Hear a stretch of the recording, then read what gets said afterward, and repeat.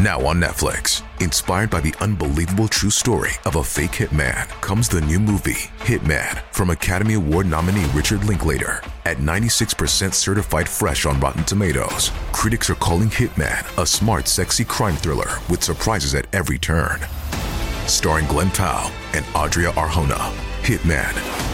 Now playing on Netflix and in select theaters. Rated R. This episode is brought to you by Shopify. Whether you're selling a little or a lot, Shopify helps you do your thing, however you cha-ching. From the launch your online shop stage, all the way to the we just hit 1 million orders stage. No matter what stage you're in, Shopify's there to help you grow. Sign up for a $1 per month trial period at shopify.com/special offer, all lowercase. That's shopify.com/special offer.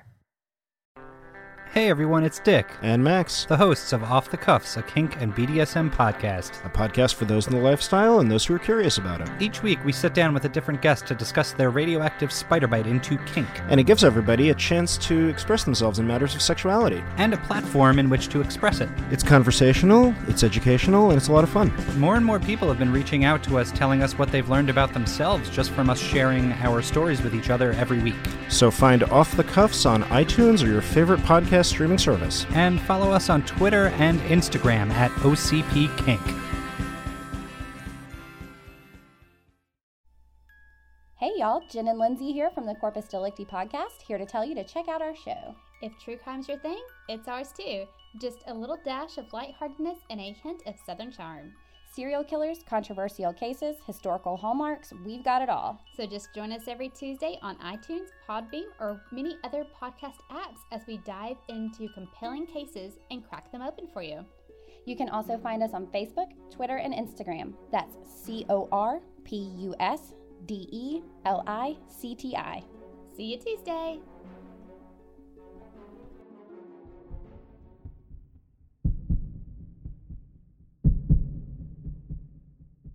On May 21st of 1924, 14-year-old Bobby Franks was killed for the thrill of it by two wealthy Chicago-area teens looking to commit the perfect murder. The legacy of Leopold and Loeb and their crime of the century has inspired many film adaptations, including the 2002 thriller Murder by Numbers. This is based on a true crime.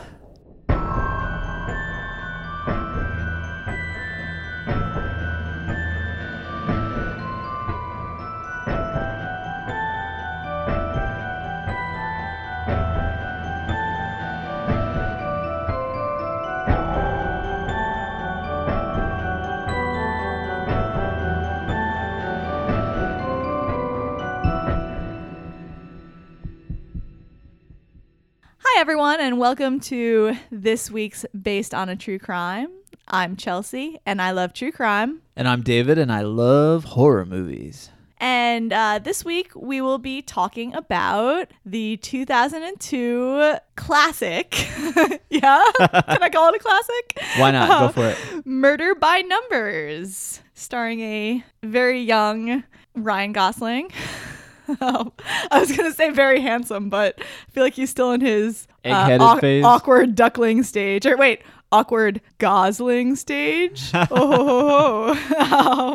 yeah, this is one we're really excited about. It's a very classic crime also, an infamous crime, a crime of the century, if you will. A trial of the century for sure. Although, I mean, there's the OJ trial. A murder by numbers, perhaps? Yeah, but it's the case of Leopold and Loeb. But before we get into it, we have a few shout outs. So I want to start by mentioning Corpus Delicti. They were the promo that we played before we got started. It's a really great podcast that is fairly new, although it's probably been around as long as us, so as new as us. And I've been really enjoying it. They've had some really, really moving episodes. And actually one of their more recent two-parters is about the Sam Shepard case, which is the case that inspired the movie The Fugitive. They did a great job. It was an excellent two-parter. Man with One Arm. Yeah. Very Young cool. Harrison Ford. But then we also got some new 5-star reviews. We did. So we'd like to give a quick shout out to Thing176, Salty Canadian, Yeah, Salty Canadian has a podcast. I want to put that out there. Yeah, she's got a really cool podcast called The Salty Canadian, where it's a mix of, she gets some podcasters on to read articles and talks about them. It's another new one. She had a short hiatus, but she's back now, and I listened to her newest one today about UFOs, and it's really good. So check her out if you're looking for more podcasts to listen to. Nice. And also Creepy Brain fan Becky. That's Becky. That's our Becky. So thank you, Becky. I know it wasn't easy to figure out how to review, but we appreciate it very much. Yeah, thank you. We'd also like to acknowledge the correct guesses for our episode, starting with an awkward artist 1 on Instagram who guessed the movie. And the case, yeah. Yes. And the case.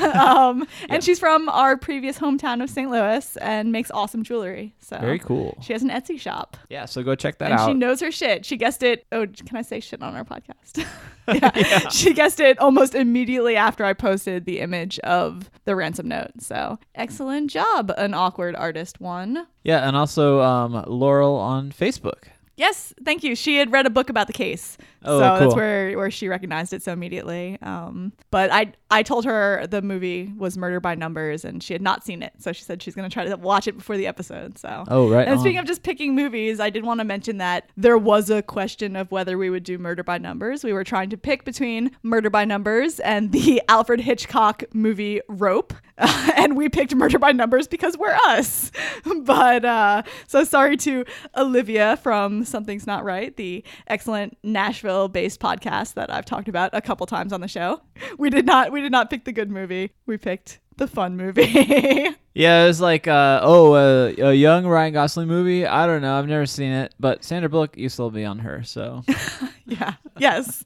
And that should be true of everyone out there. If Ryan Gosling does not sell you on this movie, it's a Sandra Bullock cop movie, which we'll get into that in the movie discussion. Yeah, we'll get into that. Yeah. But at some point, we will do a Hitchcock film. I promise you that. Oh, and we already know which one we're doing. Well, yeah. Yeah. We've mentioned it before, but we're not going to say it now. All right. Well, let's get into it.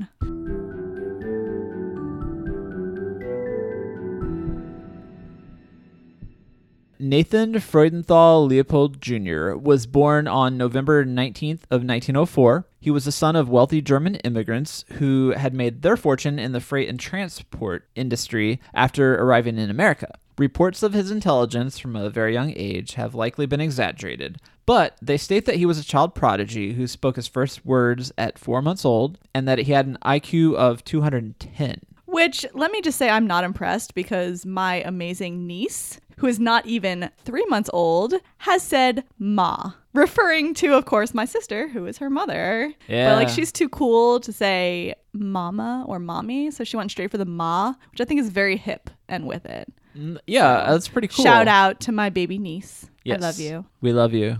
And for reference against that, Albert Einstein had an IQ level between 160 and 190. So the genius benchmark is set at 140, which may not be directly comparable because IQ tests have changed over time. Yeah, so 140 is the kind of more modern threshold. So at the time, he was tested to be 210. If he had taken the test nowadays, he would probably have been lower, but still obviously very, very smart. Or I don't know about smart, had a very high IQ. Yeah, I feel like if I took it now, I'd get like a 20 or something. I don't think you'd get a 20. You're a functioning adult. No, I test poorly. So as a child, Nathan had a lot of trouble connecting with other children, which was both due to his intelligence and his arrogance. He was bullied at public school, and eventually his family moved to the exclusive Kenwood neighborhood of Chicago and transferred him to the Harvard School for Boys, which was a private school where he quickly advanced academically. When he was 12, he was reportedly sexually abused, though, by his governess, Matilda. At age 15, he began attending the University of Chicago, and it was here in 1920 that he first met Richard Loeb, who was a fellow prodigy. So Richard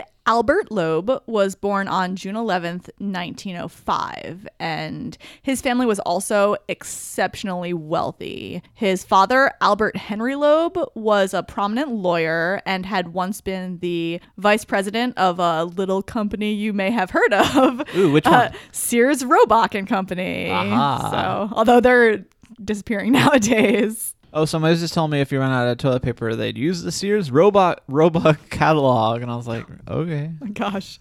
Not just order it on Amazon? Yeah. If you can wait 2 days for delivery of toilet paper, I don't know. Yeah, you used your iPad? I don't know. So, use your iPad to wipe your ass? Yeah, that's what, yeah. Yes, that was the joke. Sorry, I'm a little slow on the uptake. No, you're the best. So, lube. Jesus. Loeb also had a genius IQ of 160, and he skipped several grades while growing up, but he was considerably less motivated than Leopold in his academic pursuits. Loeb was often described as lazy, and he was also fascinated with crime from a young age, voraciously reading detective novels. So I guess that was like his equivalent of me perusing the Wikipedia pages of all of those infamous crimes. Right on. So unlike Leopold, though, Loeb thrived in social environments. He was very outgoing and popular at school. He was also very handsome, kind of like Ryan Gosling.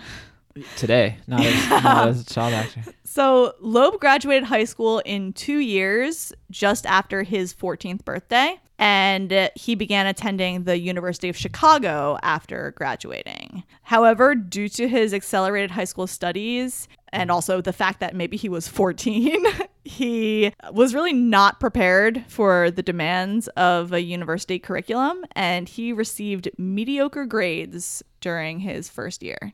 All right. Well, Loeb met Leopold just as Leopold was preparing to begin his own first year of studies at the University of Chicago. The two boys could not be more different in terms of their personalities, but they had a shared interest in crime and in the works of Friedrich Nietzsche. Leopold was drawn to Nietzsche's description of Übermenschen, or Superman. He would write in a letter to Loeb that, quote, a Superman is, on account of certain superior qualities inherent to him, exempted from the ordinary laws which govern men. He is not liable for anything he may do. He considered both himself and Loeb to be Supermen due to their superior intellect. So egotistical. Yeah, just a bit. But you also do have to consider these were very young teenagers. So these delusions of grandeur, I think, may be somewhat understandable, you know, when you're 14 and attending college. But unfortunately, it does take a dark turn. Yeah, it takes a dark turn because they believed that they themselves were above the law, according to this concept. And the boys began to embark in petty crimes together, which included cheating at cards, smashing car windows, and then eventually arson and theft. They even stole the typewriter, which they would later use to write their ransom note, from the fraternity house on campus. Their crime spree thrilled Loeb, who would push for the pair to commit more and more serious crimes in hope of gaining media coverage. Leopold, on the other hand, seemed drawn more to Loeb than to their criminal pursuits. He was absolutely enthralled by Loeb, who was not only brilliant, like himself, but extremely sociable in a way that Leopold could never be. Loeb began to entice Leopold to be his partner in crime in return for sex. So their relationship continued until 1921, when Loeb decided to transfer to the University of Michigan, where I believe his family had a big vacation home in Michigan. So that may be the route of the choice, plus the fact that he was not doing very well at the University of Chicago. So while there, Loeb became very popular, and he was an active member of a fraternity, but he did spend most of his time just drinking and playing cards and, you know, picking up girls and all of that college stuff. So he essentially abandoned Leopold, who dedicated himself to his studies.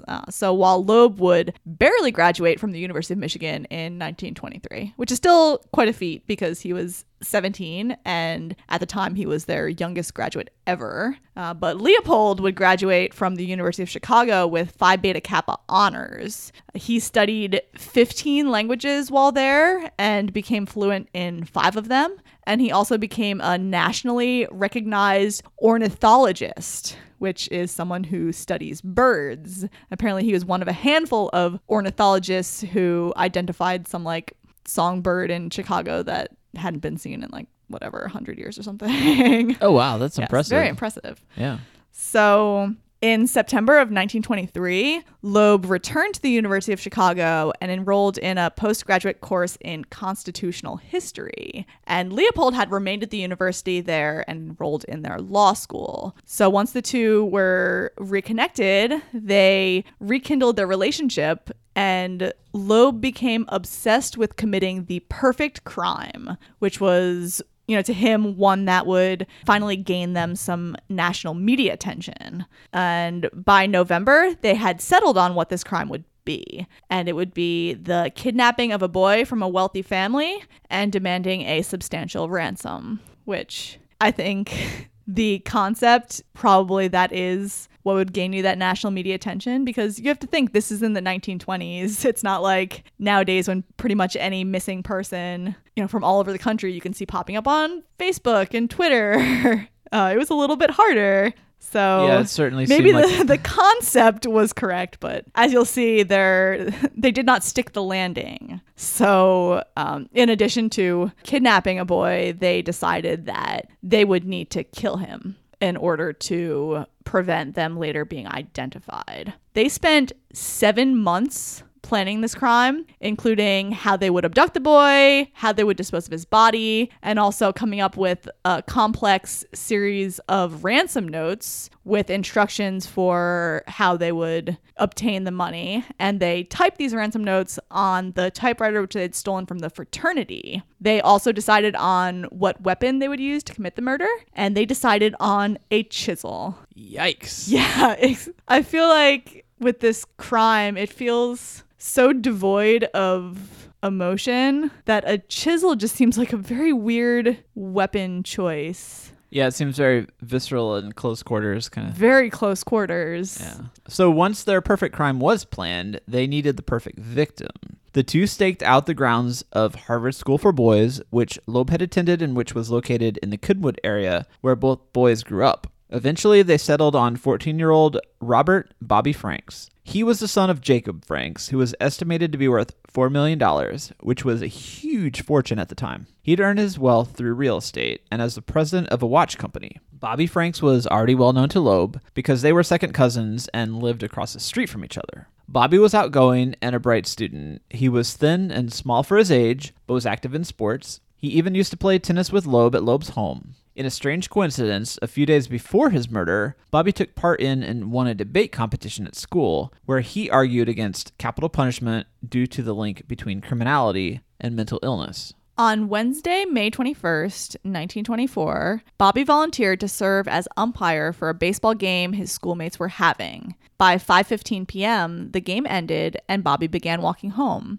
His house at 5052 South Ellis Street was only 3 blocks from the Harvard School. He passed by the car where Leopold and Loeb were staking out the school, and at that moment, they decided that he was going to be their perfect victim. Loeb already knew how wealthy Bobby's father was, so it seemed like that $10,000 ransom that they wanted would actually be feasible. When Bobby was about a block from the school, the two flagged him down and they offered him a ride home. Initially, he refused because his walk was so short, but Loeb said that he wanted to talk to Bobby about the tennis racket he had used the previous day because Loeb said that he wanted to buy one for his brother. Leopold and Loeb had rented a Willis Knight under the name Morton D. Ballard. So a Willis Knight is a type of car, and when I was imagining this, play out in my head, imagine the two in like an Oldsmobile or something. And then I was like, wait, this is the 1920s. It's like, imagine the oldest car you can picture in your head, and that's what it is. It's like the boxy one with the weird little round headlights that stick out from the front. It is an old car. So it's like 5 minutes after the horse and a minute into the buggy. Yeah.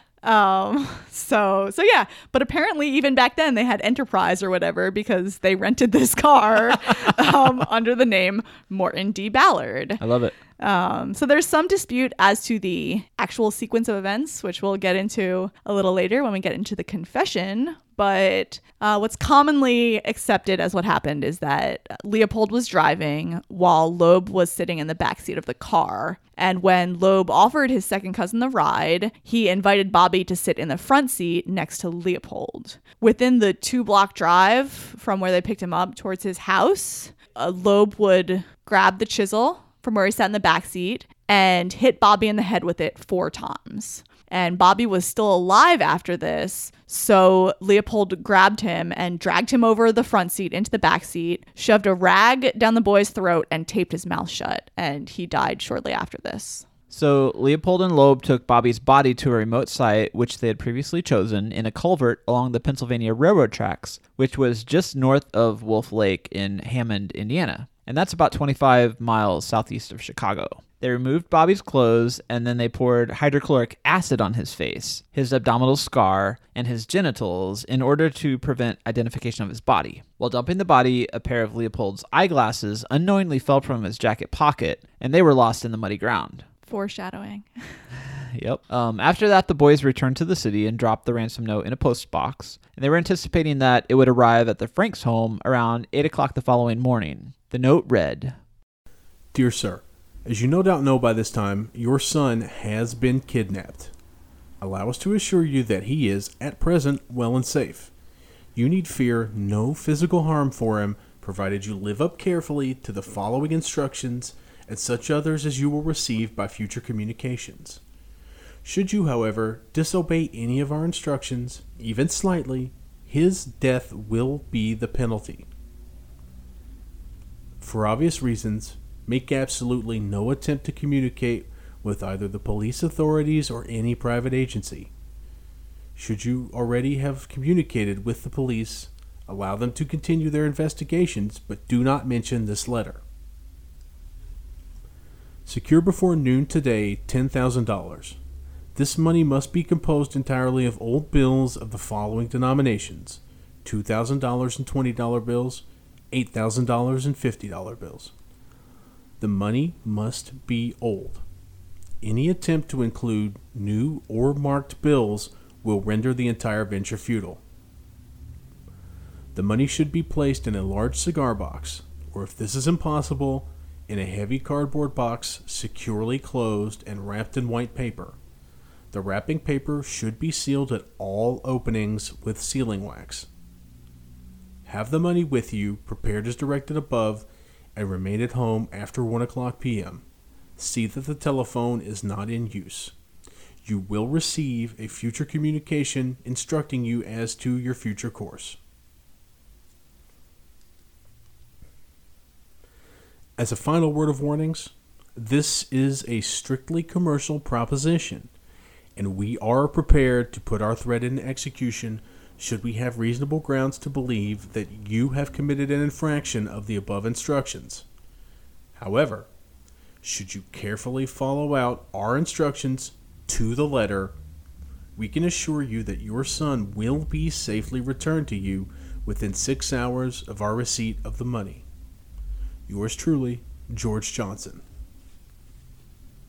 Leopold also called the Franks at around 10:30 p.m. that night, while Jacob and Samuel Edelson, who was a former state senator and close friend to the Franks, were out searching for Bobby. He spoke to Bobby's mother, Flora Franks, calling himself, quote, George Johnson, and informing her that they had kidnapped Bobby and that instructions for delivering the ransom would be arriving soon. Leopold and Loeb burned their blood-stained clothes and cleaned the bloodstains from the rental car, then spent the rest of their evening playing cards. Leopold had told Mrs. Franks not to go to the police or they would harm Bobby. But of course, at 2 a.m. that morning, they did decide to go to the police. They went to the police station and reported the crime to Lieutenant Robert Welling, but swore him to secrecy so that no report was filed. The next day at around 9 a.m., Bobby Franks' body was found submerged in the culvert by Tony Minky, a worker for the American Maize Company. They dragged his body to dry land and called the East Side Police Department. Because no official report was filed about Bobby's kidnapping, the officers assumed that this was an accidental drowning. They sent the body, along with some belongings found nearby, to the morgue. Among the belongings were a pair of horn-rimmed glasses. Dun, dun, dun. So the following morning, the ransom note arrived at the Franks. Immediately, Jacob Franks went to the bank as instructed to take out the $10,000 in cash. He waited by the phone from 1 p.m. when the note said the kidnappers would call. and Leopold did not call until 3:15 p.m. And he informed Jacob that a cab would arrive at the house shortly and that he should enter the cab with the money and take it to 63rd and University Avenue and wait for their next phone call at the drugstore on that corner. Their plan was to tell Jacob when he went to the drugstore to get on the next southbound train departing from Shore Station. On that train, they had left a second note which told Franks that at a certain point while riding the train, he should throw the money out the window to a place where Leopold and Loeb would be waiting to collect it. So the car pulled up and Jacob ran outside with the money. However, he forgot the intersection where the drugstore was located. He ran back inside to check the notepad where he had written the instructions, and as he did, the phone rang again. It was his brother-in-law, Eddie Gershom, with news that Bobby Franks' body had been found. Lieutenant Welling had heard about the body of a young boy found on the south side and asked Eddie to go to the morgue to see if it was Bobby. Despite the mutilation, he recognized his nephew immediately. Initially, the police investigation focused on teachers at the Harvard School for Boys, and in the process, 3 different teachers had their names published in newspapers as being connected to the crime, and that ruined their reputations. During this time, Leopold spoke with the police and with reporters, offering theories about the crime and even stating, quote, "If I were to murder anybody, it would be just such a cocky little son of a bitch as Bobby Franks." What a genius. Way to just throw suspicion off yourself by literally saying that you would murder Bobby Franks after murdering Bobby Franks. Yeah, let's add motive to where there was none. Ridiculous. Let me remind you, IQ of 210. 210. Murder by numbers. Oh my God. Well, finally, the police received a break in the case when they were informed by Jacob Franks that his son had perfect vision, and that meant that the glasses found near Bobby's body didn't belong to him. Although the prescription and frame were common enough, there was a hinge mechanism that was extremely unique, and only 3 of those were sold to Almer Co. and Company customers in the Chicago area, and one of those customers was Nathan Leopold. What a coincidence. That guy who said that he would kill Bobby Franks because he was a son of a bitch owned glasses that were found near the body.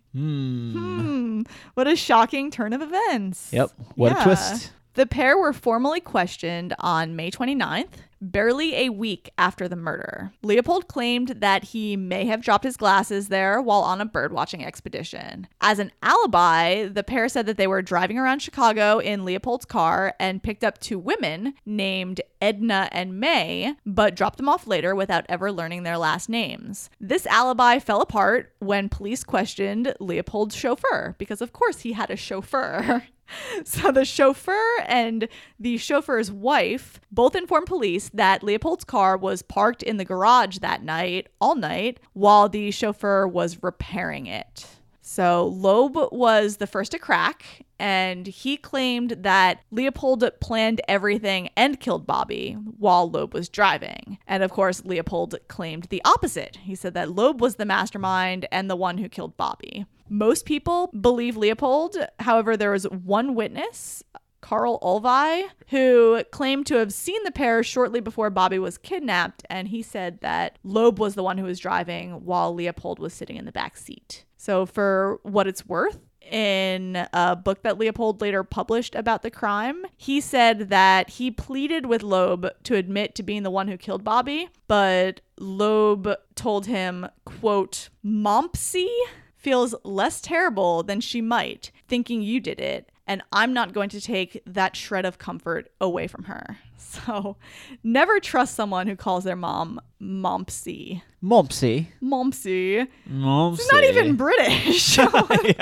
I feel like it should be said with a British accent, and he's from Chicago. Yeah, is Mumps? I don't think. Mumps, yeah.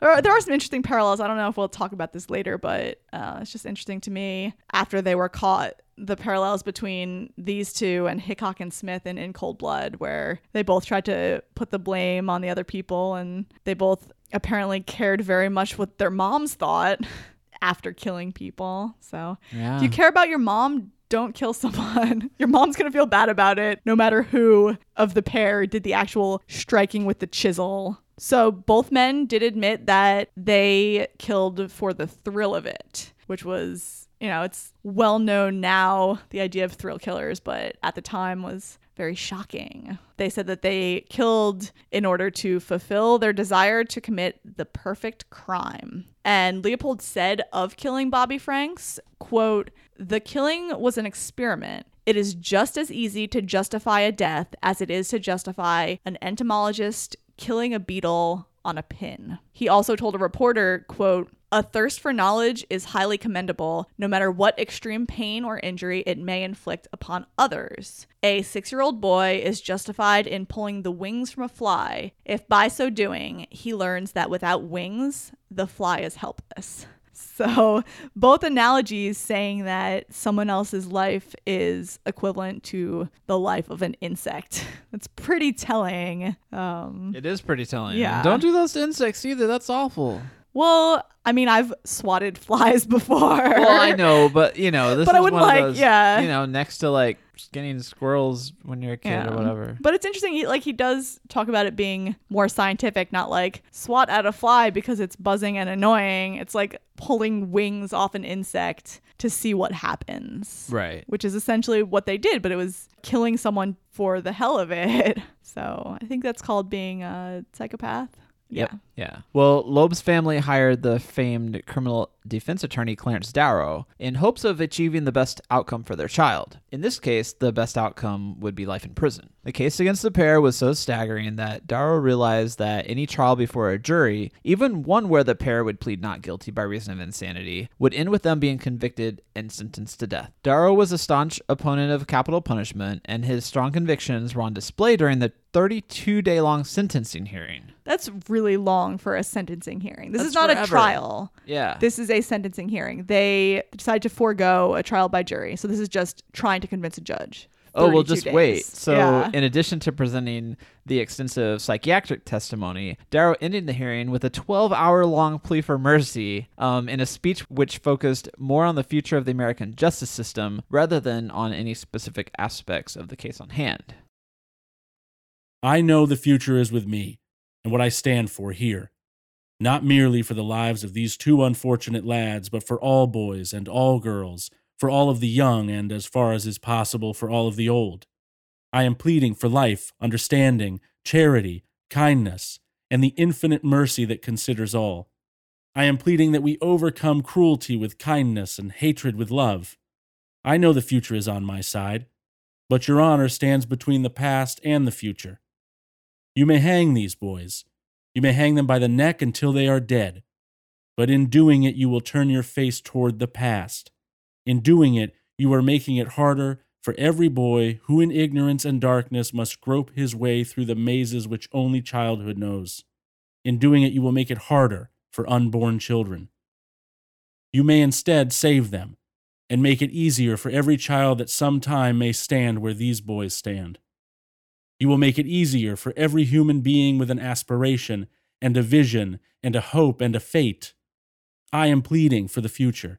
I am pleading for a time when hatred and cruelty will not control the hearts of men, when we can learn by reason and judgment and understanding and faith that all life is worth saving and that mercy is the highest attribute of man.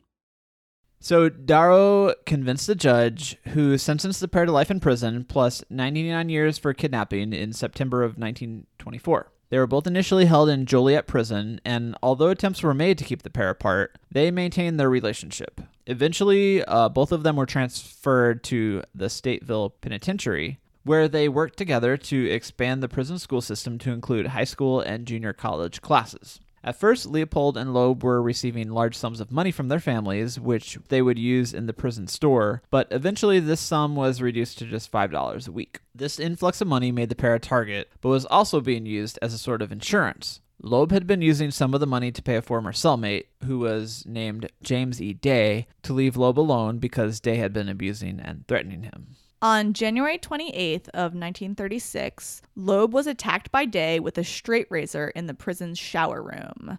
Loeb was taken to the prison hospital, and Leopold joined him there when he heard what had happened. Leopold offered his blood for a transfusion, but the doctors refused because they realized that it was already too late.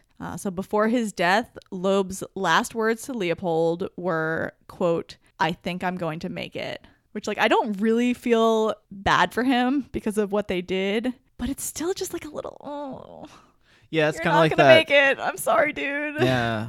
How do you feel, Dak? I feel like I can take the whole empire on myself.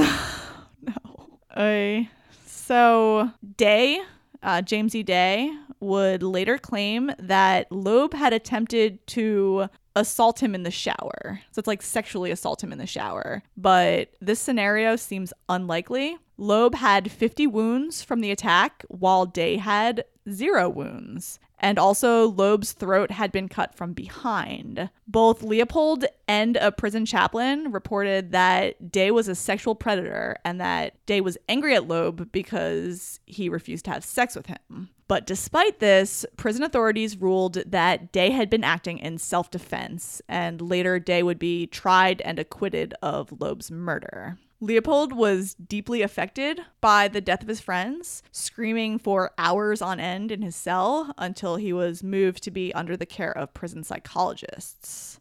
Loeb ended up dedicating himself to improving conditions within the prison, including organizing the prison library, teaching students at the prison school, and volunteering to be part of the Stateville Penitentiary malaria study, where he was deliberately inoculated with malaria and subjected to experimental treatments. He wrote books for the school, and he would write on the cover of these books, Ratione Autem Liberamer, which is Latin, and it translates to, by reason, however we are set free. He also worked hard to try to reclaim Loeb's reputation, not thinking that it was fair for Loeb to die being thought of as only a child killer and a sexual predator, which...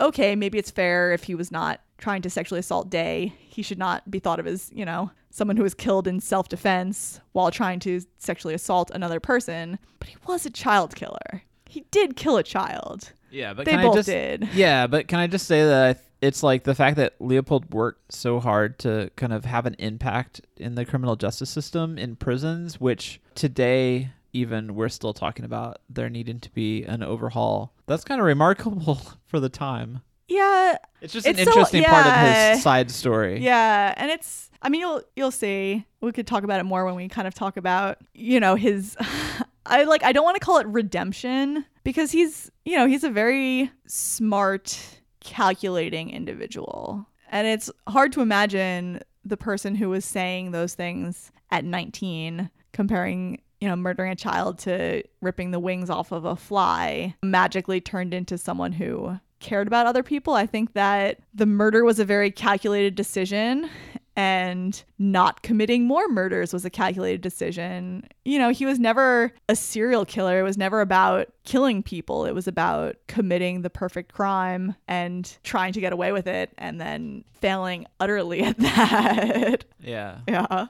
Well, in 1956, a University of Chicago classmate, Meyer Levin, published a fictional novel inspired by the case called Compulsion, which was also turned into a movie. Yep. There are many movies based on this case. Yeah. Well, Levin had contacted Leopold asking for his cooperation while writing the novel, but Leopold refused, as he was working on his own memoir at the time. Levin published the novel anyway, and Leopold wrote about his feelings reading the book, saying he felt, quote, physically sick. More than once, I had to lay the book down and wait for the nausea to subside. I felt, as I suppose a man would feel if he were exposed, stark naked under a strong spotlight before a large audience. Leopold would also attempt to block the production of a film version of Levin's novel, saying it would defame him, but a judge ruled against him due to the fact that committing the crime of the century did not leave him much of a reputation to be ruined. Very fair decision. Yeah. Well, in 1958, Leopold published his autobiography, which was called Life Plus 99 Years, and it told about the immediate aftermath of their crime, without any recounting of his childhood or describing any details about the murder. Due to these omissions, many people feel that he was trying to rehabilitate his public image without acknowledging the gravity of his crime. And maybe it worked, because that March, Leopold was released on parole. He had served 33 years for the crime. Leopold moved to Santurce, Puerto Rico, and married a widowed florist. He became a medical technician at the Brethren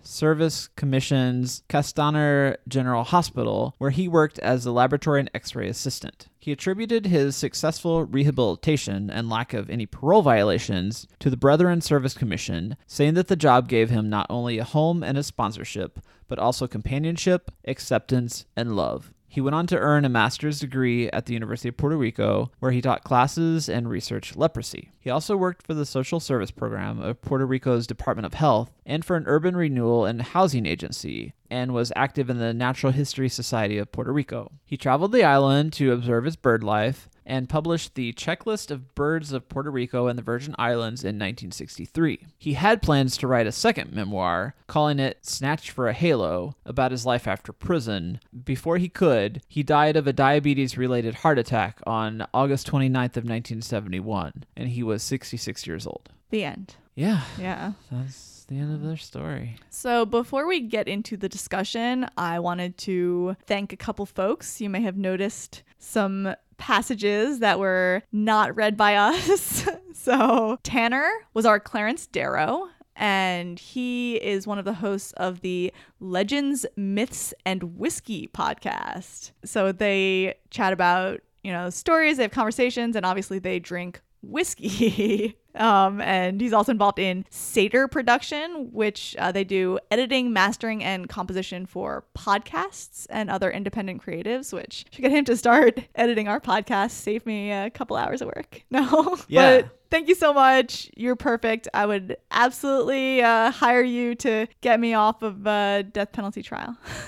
Thank you, Clarence. Tanner. The voice of our note was at Hollywood.Ron on Instagram, who's a contributor to the Continuous Play podcasts, where he's a contributor to Filmstrip. He's also a writer and contributor to denofgeek.com and the owner of popfi.com. Thanks a lot, Ron. Getting into the discussion, the first thing I have written here is just perfect crime, ? So obviously there were a lot of things wrong with their perfect crime. It kind of felt like the crime dreamed up by people who only knew about crimes from reading detective novels, which I guess they were. But I can think of some big mistakes from the start. I mean, the biggest one obviously being they picked a victim that they knew that could be easily connected to them and then spoke to the media about it. Those seem like two big no-nos. I feel like if you throw the net out, they're immediately kind of under the net. Yes. It's just they're going to be suspects regardless. Yeah. And the fact that they did not have a better alibi thought up. I don't know if they just didn't expect to ever need an alibi. They thought that they were so smart that they would never even be suspected. But to say you were out driving a car when other people know that your car was home the whole time.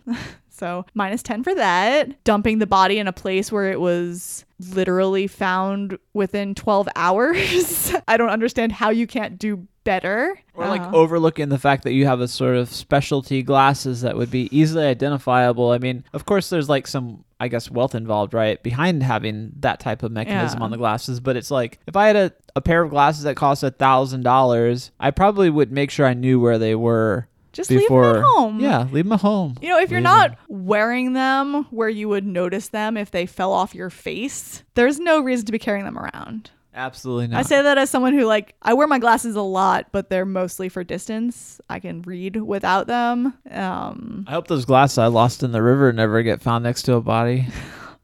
Yeah, David did lose his very expensive glasses when I made him go on a float trip with me. Oopsie. I think when I joined you for a fun float trip. Yeah, that's it. So much fun.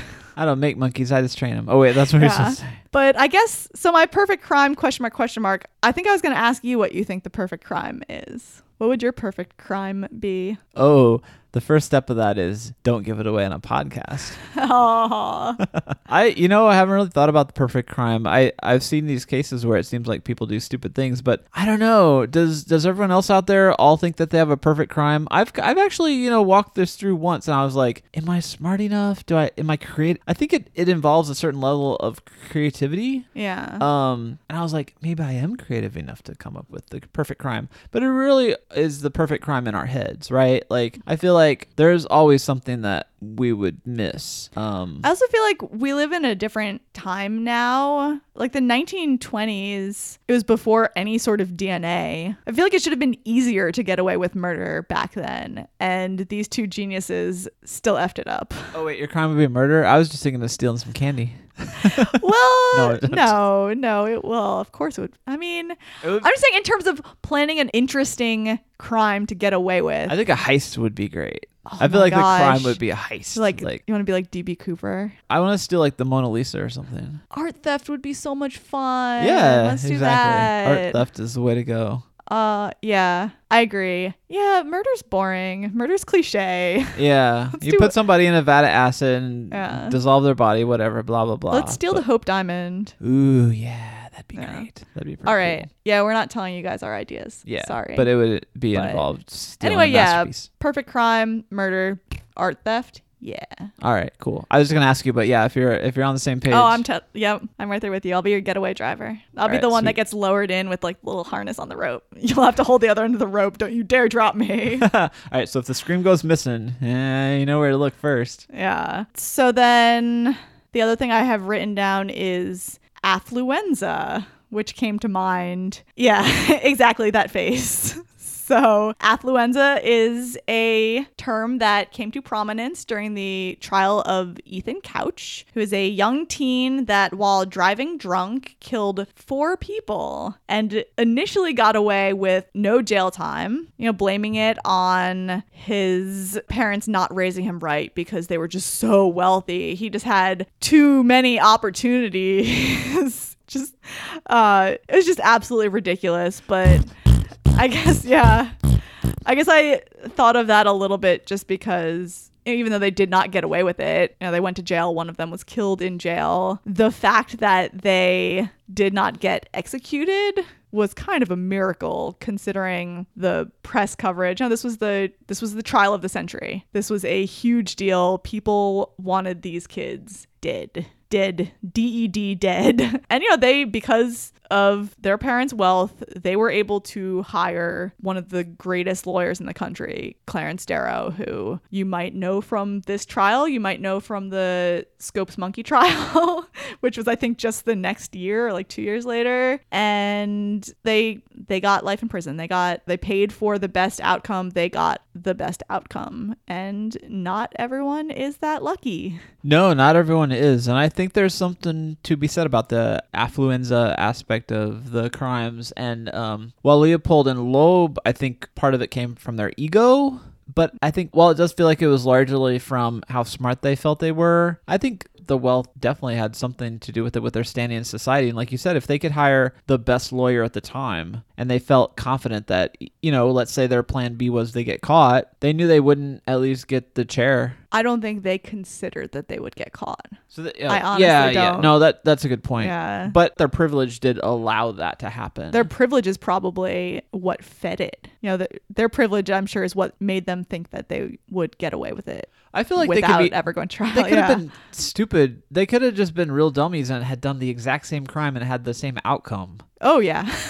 It didn't matter. It's like their brain meets like, this was a ridiculous plan to begin with. But I did, in terms of outcomes, I did kind of want to touch upon that comparison I was talking about earlier with Hickok and Smith. So these were two people who came from very poor families, who had a history of crime, who weren't dumb, but were not educated. Neither of them could go to college. I think Smith didn't even finish like high school. And they committed this brutal murder, quadruple murder, but not for no reason. I mean, it was for no reason, but they had a reason initially. It ended up being for no reason because there was no safe. But, it was a robbery for money that they wanted and needed. Whereas for Leopold and Loeb, what was $10,000 to them? They were both from wealthy families. I'm sure they wanted for nothing. Well, I do want to say Hickok and Smith got away with it for like a couple months. So, whereas Leopold and Loeb got away with it for like 8 days. Yeah, it went wrong. It went bad. But fast. Hickok and Smith, both were hung, and Leopold died in Puerto Rico. So actually with that transition, do you buy the rehabilitation of Leopold? Do you buy that he was snatching for that halo, which is an extremely stupid name for a book, almost as stupid as, what was his first one? Life plus 99 years? Hello, genius, do better. Yeah, I think that's a great question. And while the intentions behind, I guess the motivation behind his intention is questionable, I do think like the fact that some positive things happen out of perhaps his selfishness that was masked as selflessness is good. Well, I don't think he learned anything from this whole imprisonment and from being caught and from Loeb being murdered in prison and then his subsequent release and life afterwards. I just have a feeling he was the exact same person as he went in, coming out. I feel the same way, I guess, because to me he feels like he's like one of those psychopaths or sociopaths or whatever that could have been the CEO of a business versus being Ted Bundy. Like he just didn't seem like he was going to be that serial killer type. But it is almost like Perry and Smith, where like when you put the two of them together, that is what catalyzed it. So like them feeding off of each other, feeding each other's egos, that concept of the Übermenschen just created this situation where they were like, yeah, we can absolutely get away with murder. Whereas like independently, they just would have been a pair of assholes. Yeah. What do you think? So you already said I agree. I don't think he changed, because I don't think he would have reoffended anyway. Yeah. I think they were like, we can get away with murder. And they're like, oops, we can't get away with murder. Oh, well, I'm going to go count birds. It's like the mediocre supervillain who just retires. Yeah. But it's, still ready. But I can appreciate that he got his sentence. He served his time. He got paroled. He contributed to society, and then he died. I think that's what we should want for anyone who commits crime. Like, obviously, there are people who should be in prison forever, and they tend to be in prison forever. Dennis Rader is not going to get parole, but I think that they had reason to believe that he would not reoffend, and he did not. So, yay. But Bobby Franks is still dead. Died at 14. Never got a chance to go to Puerto Rico. Yeah. Probably. I don't know. He might have gone before then. Anyway. Maybe. I don't know. So, let's see. Do I have anything else? Oh, as a little bonus information, after Leopold died, his corneas were donated. So. Wow, I didn't know that. Yeah, it's weird to think that there might be someone out there right now with the corneas of infamous child killer Nathan Leopold. The eyes of a killer. Isn't there a horror movie called The Eye, where it's like someone gets an eye transplant and then they could see ghosts? No, it was like a... Oh, The Eye. Yeah. Yeah, it was remade with Jessica Alba. Oh, right. But there was the original that was really good that I saw too. Yep. Yes. Yeah. I'm kind of fascinated by the whole like body parts retaining the essence of the killer and then going on sprees beyond the host control. Yeah, I do like that. Yeah, there's a Michael Caine movie called The Hand, where some asshole and he's like driving with his hand gesturing out the window, and then the other car passes and knocks his hand off, and the hand becomes evil and kills people. I thought you were going to talk about that terrible movie. It's called Idle Hands. Terrible? No, Idle Hands is great. Idle Hands is a really fun movie. Is it? Yeah, I haven't seen it since it came out. That was like one of those early 2000 movies, wasn't it? That was like late 90s. Yeah. Yeah. Maybe I just wasn't old enough to appreciate it. I think you'd enjoy Idle Hands rewatch. All right. Put it on our list. Yep. All right. Speaking of movies. Yes. Let us transition. That's right. So sit tight and we'll be back with Murder by Numbers. One cannot live fully without embracing crime. A pact that requires that while some live, others die. On 3. 1, 2, 3. Welcome to homicide. To the systematic derangement of our senses. Let's derange the world. We will. Given the sloppy nature of the crime scene, they'll have their work cut out for them. You put a good fight. Good for you. Key thing is restraint. Don't call attention. Where were you last Thursday night? I was with a study group. Really? Well, I want you to know that I'm going to cooperate in any way that I can. Whoever is more powerful will dominate. No fingerprints, no murder weapon. He doesn't fit the profile. Yeah, the profile doesn't fit the profile. I've been trying to find Olivia's killer. Who the hell is Olivia? You're supposed to be identifying with the killer, not the victim. Hello? Did you tell her anything about us? I think these kids did this. I think they're not even hiding it, and I think they want us to know. So then the question is, how'd you pick the victim? Richard killed her, didn't he, Justin? I think it was Justin. They have nothing. They have nothing on me. Stick together and stay calm until this is over. I don't know what you're talking about. What are you talking about? I know how they did it. We have opportunity, now we need motive. Just one last thing to do, and then we're home free.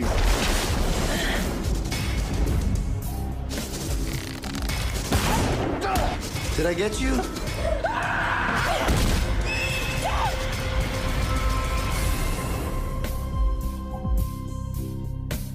Bang! You're dead.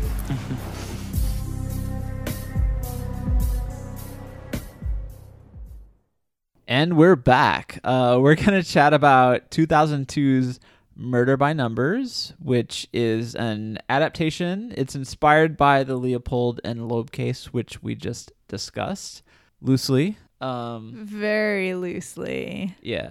But I think they get the essence of the characters down. So this film is about two gifted high schoolers, and they execute what in their minds is a perfect murder. And after that, they kind of get intertwined with really not a battle of wills, just sort of an investigation between Sandra Bullock's character and themselves. So this is directed by Barbet Schroeder, and in looking up his directorial filmography, he has a couple of crime films that are thrillers, I guess, under his belt. And I've actually seen the couple of ones that I'm going to list out. So Desperate Measures, which starred Michael Keaton and Andy Garcia. It's one of those rare films that Michael Keaton played a bad guy. Now, I know that he's played a bad guy in the recent Spider-Man Homecoming, where he is Vulture.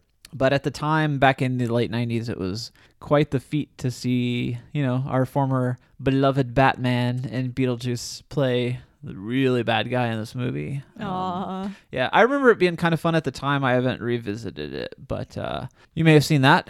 He also directed Kiss of Death, which starred Nick Cage and Sam Jackson, and also David Caruso from Miami, CSI Miami. Yes. Yeah, he did I that. have not seen any of those movies, but I have seen CSI Miami. All right, so he's the redheaded dude with sunglasses. Yes, the sunglasses is what I want you to know. Yeah. Say half the joke and then put the sunglasses on. Finish it. Land that punchline. Yeah, yes. Perfect.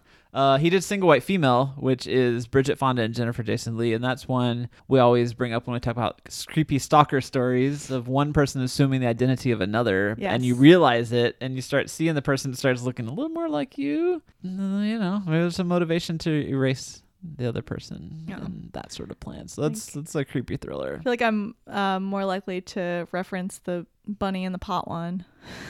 That's my favorite. Right. Yeah. It's my favorite stalker reference. Yeah. Yeah. He also did Reversal of Fortune, which is Jeremy Irons, who we talked about in our Dead Ringers episode, and Glenn Close. So, this film is not... Oh, Glenn Close. See? Exactly. Yep. The Fatal Attraction. So this movie's not that far out of Barbet's wheelhouse. And yet I have not seen any of those movies that you listed. Yeah. Well, I mean, somehow. They're all like mid to late 90s thrillers. Yeah. Writer was Tony Gayton. I didn't really see anything extra remarkable that he has written before or since. So not much to talk about, I guess. Sorry, Tony. It looks like he's I guess he's like a big producer. So if you're listening to, actually, Tony Gayton, listener of the show, just gonna give you a shout out. Great job writing this film. We love it. Yes.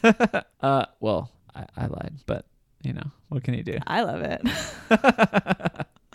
right, so let's talk about the cast. I often think it's good to start with the victim in a movie like this. I think when we talked about River's Edge, I like to bring up the actor who played the dead body. So in this case, it's Krista Carpenter is the actor, and she portrays Olivia Lake, who's the capital V for victim in the credits. Yes. I think you see one scene of her putting her groceries in her car, and that's it. Other than that, she's a body. Well, she's tied up at several points when they're talking about. I forgot about getting that ready to kill at the her. very end. Yeah.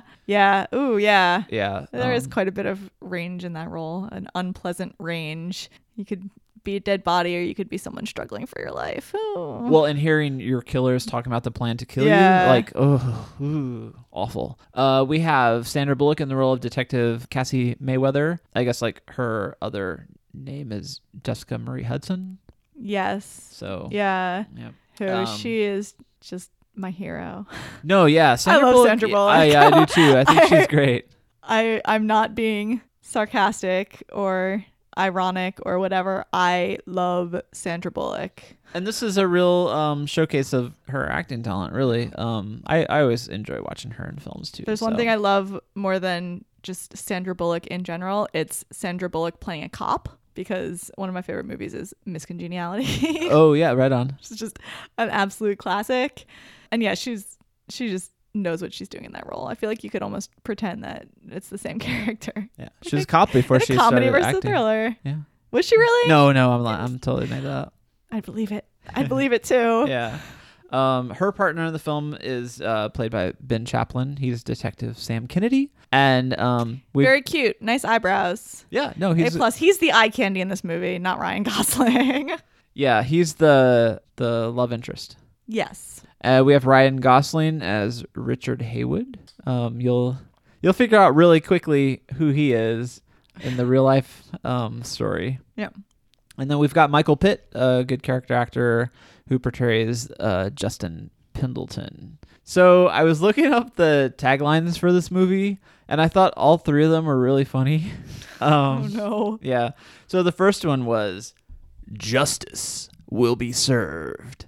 And I thought that had like nothing to do with like the movie at all. Also, spoiler alert. Yeah, it's like, okay. I feel like the whole movie, you should be questioning whether justice will be served or not. That's kind of the point. Yep. So maybe they were like, all right, maybe this one isn't great. We've got another great one we're going to go with. No. Let the mind games begin. Oh, I love that. I'm going to rename our podcast.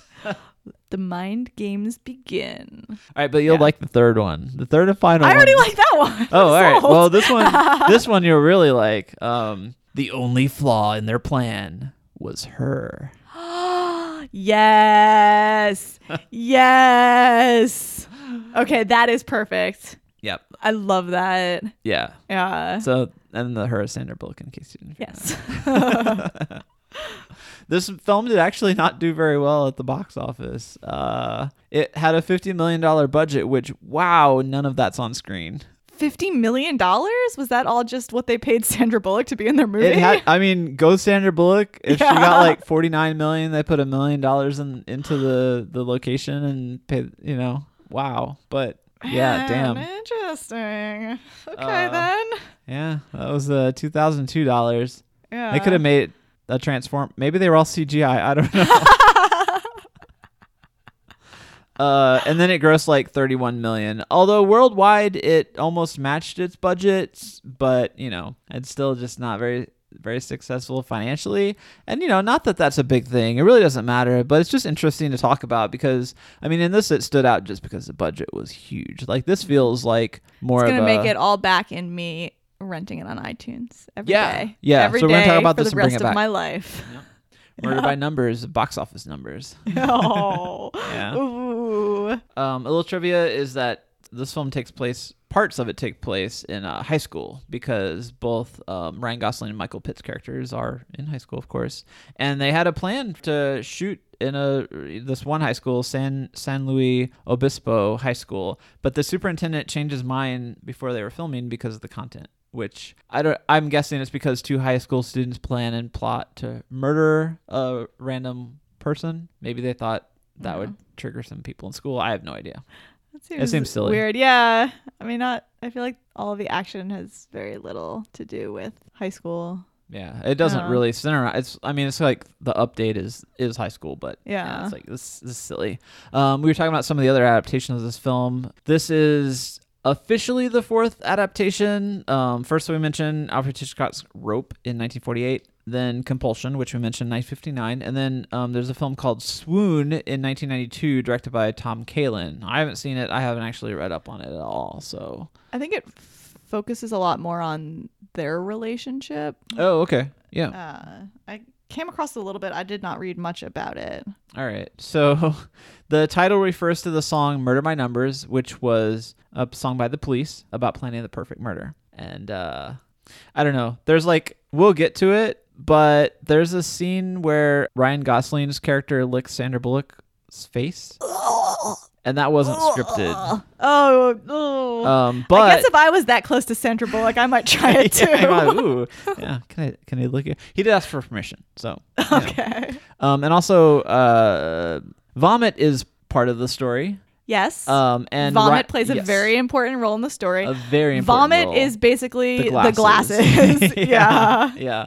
Ryan Gosling threw up during filming of the murder scenes. Oh, really? Yeah. Oh, that's kind of cute in a weird way. Yeah. Yeah.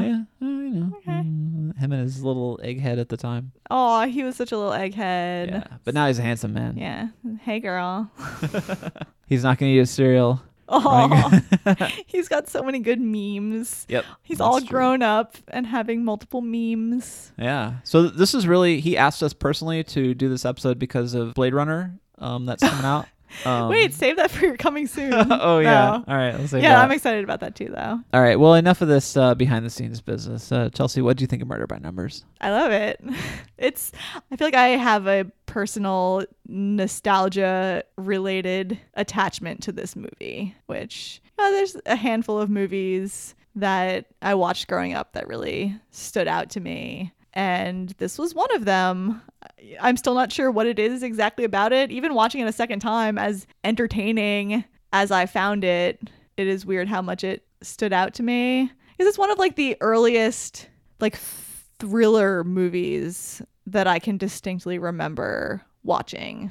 That, centered around crime, which is my interest now, but kind of was at the time becoming my interest. So... I mean, I think it really, not only did it stand out, but it's been so long since I've seen it that I was a little embarrassed. I was like, what's David going to think? Is he going to judge me for hyping up this movie? But I was like, no, it actually is I thought it was very entertaining. Yeah, if you haven't seen it, I do think you're in for a treat. I mean, it's not great, but I really enjoyed watching it. I love Sandra Bullock.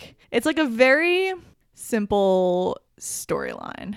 A lot of it's cliche, but in a comforting way. It's the boxed macaroni and cheese of true crime movies. It's the Annie's white cheddar mac and cheese of true crime movies. I was probably eating Annie's white cheddar mac and cheese the first time I watched the movie. Nom nom. Yeah. Yeah. I liked it. Cool. The end. What did you think of it? Oh, no. I liked it. Teasing of the budget aside, because I really don't know how this movie cost $50 million. That does seem crazy. I feel like the only special effects are maybe that last scene on the balcony. Yeah. I mean, sure they had to do something for that. They built all that and then tore it down, I guess, the house and everything. I don't know. Maybe that was a lot. But other than the budget, though, not going in, not knowing anything about that, it was an enjoyable thriller. I thought that I thought Michael Pitt did it great. Between Sandra Bullock, Ben Chaplin, so the two detectives' relationship, and they do some interesting stuff that we can talk about when we go into the movie. Yeah. And then Michael Pitt. Now, Ryan Gosling really was kind of, for me, his role is not minimized, but he doesn't have a very showy, I guess, performance in it. I feel like his character is the most one note. He's just an asshole. He's an ass. Sorry, I'm cursing a lot this episode. Oh shit. But that's what he is, which I don't know if you want to talk about now, who the characters are, but I would say he is the Loeb of the movie. But he's just an asshole. So even when he's being himself at school, or I don't know if he's being himself, but when he's being his school persona, he's known for being a jerk, like a popular, but a jerk. When he's just with Michael Pitt and can be himself, guess what? Himself is also an asshole. Yeah. And when he's interacting with the police.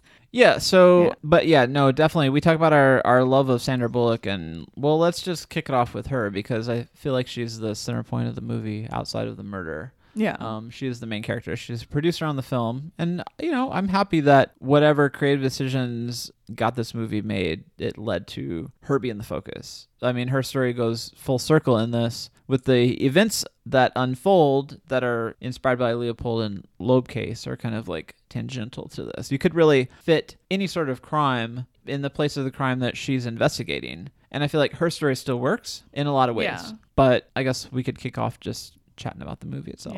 Yeah, and I think she feels important as our kind of window into the case, because she's very smart, she's very relatable, and she feels very, she's the hero, and the two high schoolers are the villains. Well, and yeah, like they have this power. They're geniuses. That's true to the Leopold and Loeb stories. Like they're supposed to be kind of not quite like the child prodigies, because they are still in high school when they're 18. So, but they're supposed to be these hyper intelligent people, and she's just she's like I feel like with the gender reversed, it would be like any kind of gumshoe you see, where it's like she's really going with her gut instinct. She's feminine in that the internal problem she's dealing with stems from an abusive relationship where she was victimized by her high school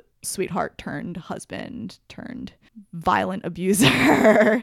So, I like the way she has that kind of relatable struggle, but then, I could always appreciate a movie where you feel like you have a female character, but changing the genders doesn't change like too much. So, I like that she's kind of the one pursuing the relationship with her partner and saying she just wants it to be sexual. It doesn't need to be, anything beyond that, which is like, it's different even now than what you see in a lot of female characters in movies and TV shows. I love her in that. Like, I love her character in this. I cannot stress that enough. The seduction scene, well, her character actually reminds me of Gillian Anderson's character in The Fall. Yeah. In that, she's a detective who is a strong-willed woman, and they're not defining the character by gender, right? Yeah. It could, in some ways, be interchangeable with a, quote, leading man role, right? But at the same time, I feel like, to me, she has kind of an authentic female detective voice. Yeah. Right. And it's just interesting to see that with Richard and Justin's characters' relationship in high school and how we meet them in the beginning of the film. Yeah. And seeing their plans to commit the crime unfold. Yeah. Right. So how do we start off? We start off with sort of a flash forward of Richard and Justin holding guns up to their heads in the cabin. Yes. And it's sort of like all of a sudden we flash forward to sort of, I guess, present day. Yeah. Yeah. Before they've committed this crime. So you're already dive in. Something big is happening in the future, and you realize that this is kind of the story of how do they get to be sitting or kneeling across from each other, holding guns to their head in some kind of suicide pact. Right. And now you had mentioned the similarities between Ryan Gosling's Loeb. He's more outgoing of the two. But Michael Pitt's character and his similarities to being Leopold, which that, I guess, mirroring pays off at the end of the film too, which I don't want to jump straight to the end, but I just wanted to mention it before I forget. Yeah. All right. So we want to talk about, well, I guess how in depth do we want to get? I don't know. God, we've already been talking for how long? 20 minutes. Oh gosh. I mean about the film part itself. Yeah.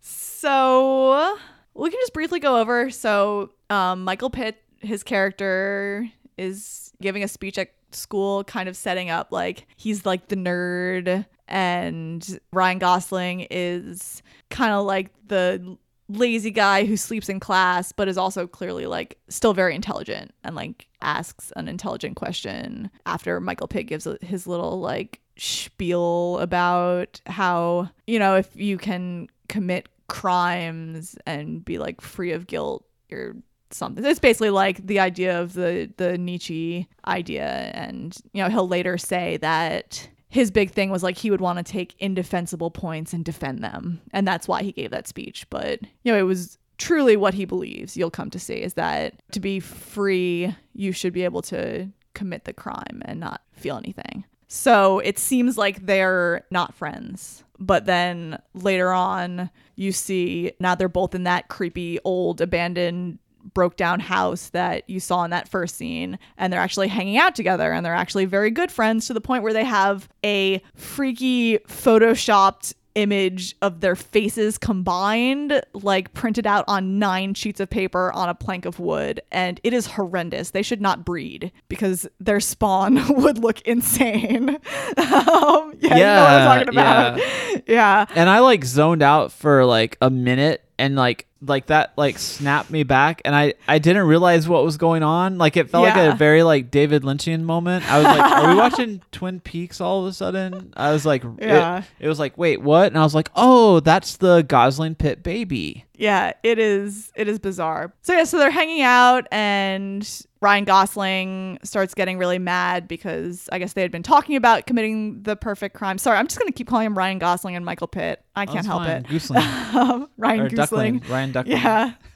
So, yeah, Ryan Gosling's getting really fed up because they've been talking about committing this crime and planning it forever, and it seems like it's never going to happen. And then Michael Pitt is like, it's going to happen. And Ryan Gosling's like, when? And then I think after that, it just cuts to like them finding the body. So clearly now is when the crime is happening. Now is when it's happening. And, you know, while it doesn't have the like weight of In Cold Blood, it is a similar like skipping forward to the murder happening, you know. So I thought that was really effective. I had never seen trailers for this movie or anything, so I was going in cold, so I had not seen any imagery of this film. But like we meet Sandra Bullock's character, so we meet the detectives Cassie and Sam rather quickly at the crime scene, and they call her the hyena. Yep.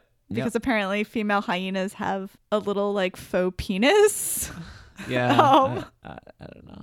Yeah. Well, she has like that funny exchange with her partner. I guess he's like her new partner because she has trouble keeping police partners because she's just too badass for them. Yep. She's too awesome. Yeah. Or he's like, well, what do you do about that? And she's like, I wear loose pants. I love her in this. But anyway, you know, they find some puke. Yeah. They find some puke. Like right away. Yeah. Like it's like, and you're like, oh, all right. Yeah. These guys were somebody couldn't hold in their dinner or breakfast or whatever. All right. So we could paint big broad strokes. So anyway, they, you know, do their forensic thing, look around for clues. Sandra Bullock sees the body, how it's dumped, and you could tell she's kind of affected by it more than maybe one might expect. And later on you find out that's because she was attacked by her ex-husband, and I guess he thought she was dead and dumped her body in a very similar fashion. So like wrapped in plastic, kind of dumped by a creek. And she gets a letter in the mail that day that he's up for parole, and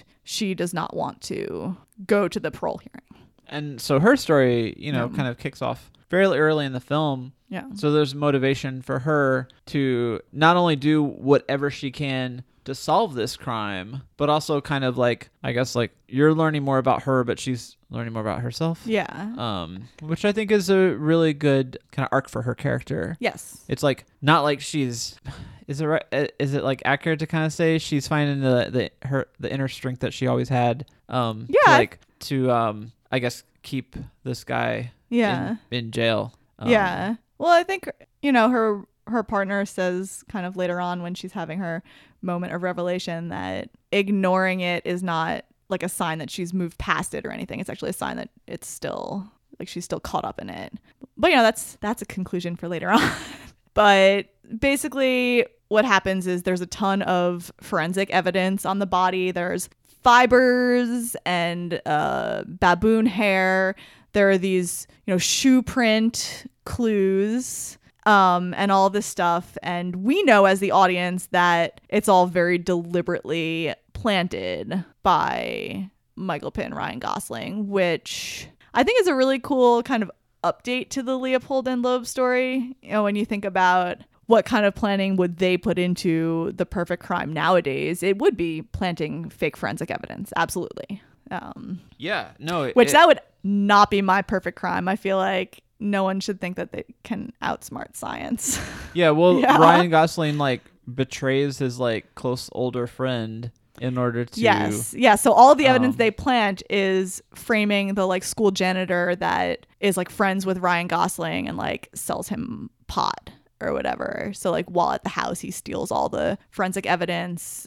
But I also feel like it's very deliberate. So the shoe prints that they plant are these really expensive shoes that belong to Ryan Gosling's character. So he kind of puts himself in a position where he would be interviewed by the cops. And that's how he and Sandra Bullock's characters meet. And, I think that reminded me a little bit. I know, I say he's the Loeb, but it's a little bit Leopold there where he would go to the press to talk about this case when he's the one that committed the crime. Oh, and it just that creep factor comes out so hard with his he's just his swagger and his confidence, because at one point Sandra Bullock's character is surveilling Richard and Justin to get them together, get evidence that they're together. Yeah. Because, both of them say that they don't know each other. I mean, she straight up confronts Justin and is like, Richard Haywood, blah, blah, blah, blah, blah. Yeah. And he's like, no. But he has this is his sign and this is his blood type. And yeah. And it's as soon as Richard says that his shoes were stolen, all the police are just ready to move on, right? So they're like, oh, well, he didn't have the shoes. He filed this report at the principal's office 2 weeks before the murder, so he clearly didn't have the shoes at the time of the murder. But, Sandra Bullock she's following her gut. She also, Richard reminds her of her ex-husband as this guy that was really popular and handsome in school, but was awful. And she decides to pursue it.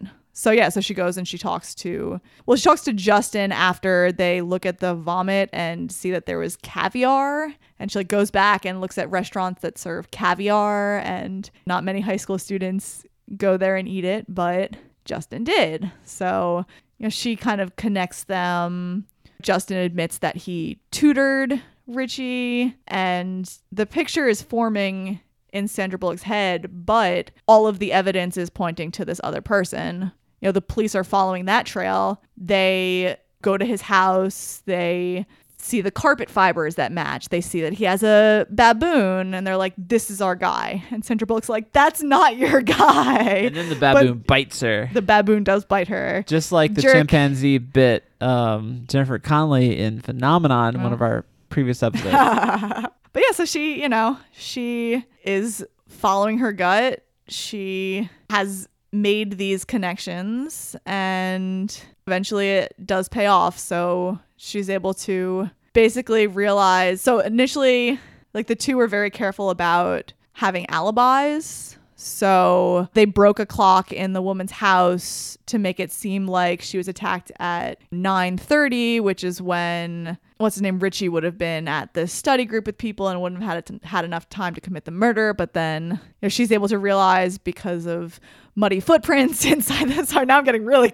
complicated, but there are muddy footprints inside the house. She realizes that the sprinklers in the yard turn on at 3:30. So the woman was actually abducted from her house in the afternoon. And it turns out that she was taken alive from the house and brought to the basement of Richie's house, where they're doing it looked like maybe some kind of construction or something. And so she was actually, although she was killed around 9:30, which is what they determined by taking the liver temp of her body after they found the body, she was actually already in his house at the time. So anyway, so basically once they realized that the stories of the two boys unravel, and they almost we didn't even bring up the girlfriend Yeah. There's a girlfriend, but just watch the movie for that storyline. Yeah.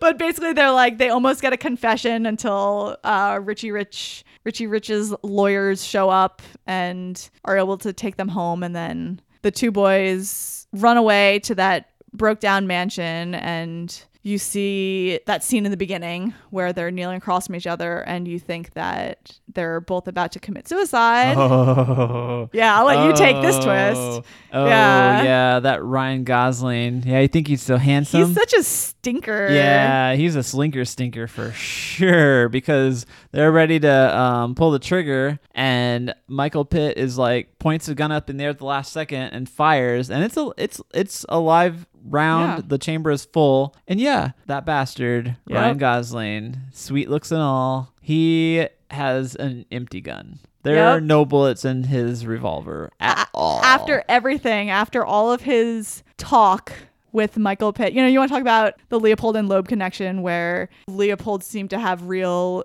genuine affection for Loeb that Loeb was using basically to get Leopold to be his partner in crime. It seems like a very similar situation between Justin and Richie, including, as I was saying, that girlfriend where like Justin almost gets a girlfriend and then Richie goes and like sleeps with her and sends a videotape to Justin because he felt like Justin was abandoning him, and he's like, this girl's not good enough for you. Yeah, it's creepy. But can I just say, it does look like Ryan Gosling, he's younger, but he does look like it's Ryan Gosling in a microwave just a little bit too long, like 10 seconds. Yeah. It's like reverse, though. Maybe he needs to go into the microwave for 10 seconds, and that's how he turns into hot Ryan Gosling. It could be. Yeah. It's like when he's attractive now. Yeah. He's just a little bit funny looking in this movie. Yeah. And it's not just like where his character is so awful that it detracts from how he looks. Something's just not there. No, I need to cook a little bit more. Yeah, put that bun back in the oven. Yep. Yeah, but Justin's like, you were gonna watch me kill myself, weren't you? And Richard's like, yeah. And then it's suddenly like mano y mano. Yeah, and then so they're like fighting a little bit, but then Sandra Bullock pulls up. Yeah, it turns into like a horror movie because it's oh my god. Yeah. Like full on, like I was like, all right, I'm in this movie. Yeah. Well, though you can start getting a little bit suspicious. So it's like Michael Pitt sees Sandra Bullock pulling up, and like he had the gun on Ryan Gosling / Richie, and then when she pulls up, he puts the gun to his own head and starts like the waterworks a little bit. Oh, and then he's the slinker stinker. Yeah, there. And then he's the slinker stinker. So yeah, Sandra Bullock and Ryan Gosling have a gun battle in this old house, like old broke down house with holes all over the floor. Who would have thought? Yeah, that's where the movie was going, but It's entertaining. Yeah. It's highly entertaining. Yeah. I know it sounds a little ridiculous, but you gotta see it. Yeah. And it ends with they both lose their guns. They're mano y mano on this like balcony, this crumbling wooden balcony, and like he has his hands around her neck. He licks her face, and it's awful. It's disgusting. And she's like kicking at the railing, and in the last second she's able to like break it and flip him over her. He goes off the cliff. Well, and there's like a sound clip, right, of her like remembering of fighting her husband, her husband attacking her, and she gets that inner strength from I guess that memory, right? And off he goes. Somebody needs to make a supercut of the villains falling with their face to the camera, down, and then he just smacks them into the rocks. Not even into the ocean, into the rocks. No. R.I.P. Ryan Gosling, aka Richie. Yeah. Bye. But yeah, but she's on the edge of this crumbling balcony. So, you think she's going to fall to her death. Michael Pitt comes up. He has a busted arm. For a second, you think like, oh, he's just going to like watch her fall, or he's going to like knock her off because he gets this like piece of a wood leg. It's like, oh, so he's like still the bad guy. Yeah, because she does a little bit like, no. Like, no. But then it turns out he actually helps her. He like holds down a piece of wood for her to grab, helps her up, and I think he's a little young for her, high school age. But yeah, so it's a happy ending. Michael Pitt is asking Sandra Bullock, what's going to happen to me? And she's like, well, you're young and you saved my life, and Ryan Gosling's the one that killed that girl anyway, so I'll work it out and you'll be fine. Yeah, until she sees in the mirror that her strangulation marks has a ring indentation on her throat. And that is from Ryan Gosling's character. There was no mark on poor Olivia Lake on her body. Yes. So she has deduced... This twist reminded me so much of In Cold Blood, because you have this pair of killers, one is set up to be more sympathetic, and then because this is also where they actually insert a flashback to kind of show what happened. And yeah, turns out it was Michael Pitt's character all along who killed her. So, they show, I guess, Ryan Gosling was going to kill her, but couldn't do it. And he brings up that speech that Justin had said earlier about, only someone who's really free can commit that sort of crime. And he wants to prove to Richie that he's free. So he says that he'll do it, and he does. So he's the one that actually strangles Olivia and kills her. Ah, yeah. Yeah. So Sandra Bullock realizes it in that moment, but she still needs to figure out a way to get Justin to confess. Right. So she grabs Sam and she's like, whisper something into my ear. And he's like a little bit slow. So it's one of those moments of where you're kind of holding your breath, like, but then he gets it, and then she does. And then, he kind of fakes out, I guess, fakes Justin out a little bit by reacting the way he does, and then she has that plan to kind of trigger him to confess. So what, she goes back to him after Ben Chaplin leaves, and she says, so why didn't you tell me that there was a videotape of the murder? And Justin goes, what? Say what? And she says, yeah, it's like that same secret camera that he used to like film himself having sex with your girlfriend. It was running when the murder was committed. And it's like, they're about to go watch it now. And then... SpaghettiOs. Justin's like, wait, I have something I need to confess. And then she's like, save it for court, mother effer, and walks out. And then... yeah. Well, that's not actually the end, because it ends with she goes to testify at the parole hearing for her awful ex-husband. Yeah, there's a great moment where she's sitting alone and they call her name. They're like, Jessica Marie Hudson or whatever. And they give that pause. No. That's like, oh, she's not quite ready. I mean, well, you don't even know if she's here. It's like panning down the hallway of women sitting, waiting. Yeah. And then she still sits for a minute. Yep. And, give you that like little moment. And then she gets up and goes. And, and then that she's like, it kind of completes her story. Yep. Which, I mean, she's a really good actor. So good job, Sandra Bullock. Excellent. Sandra Bullock. Yeah. So nothing but respect for my president. Oh wait. Yeah, no, it was a fun movie. We chose an Alfred Hitchcock film over this, and I enjoyed it. We chose this over an Alfred Hitchcock film? Oh, I'm sorry. What did I say? Oh, I said it the wrong way. I don't know. We've been talking about this movie forever. Yeah, so we chose this over an Alfred Hitchcock film. So I thought it was really entertaining. So. Probably not as good as Rope. I have not seen Rope.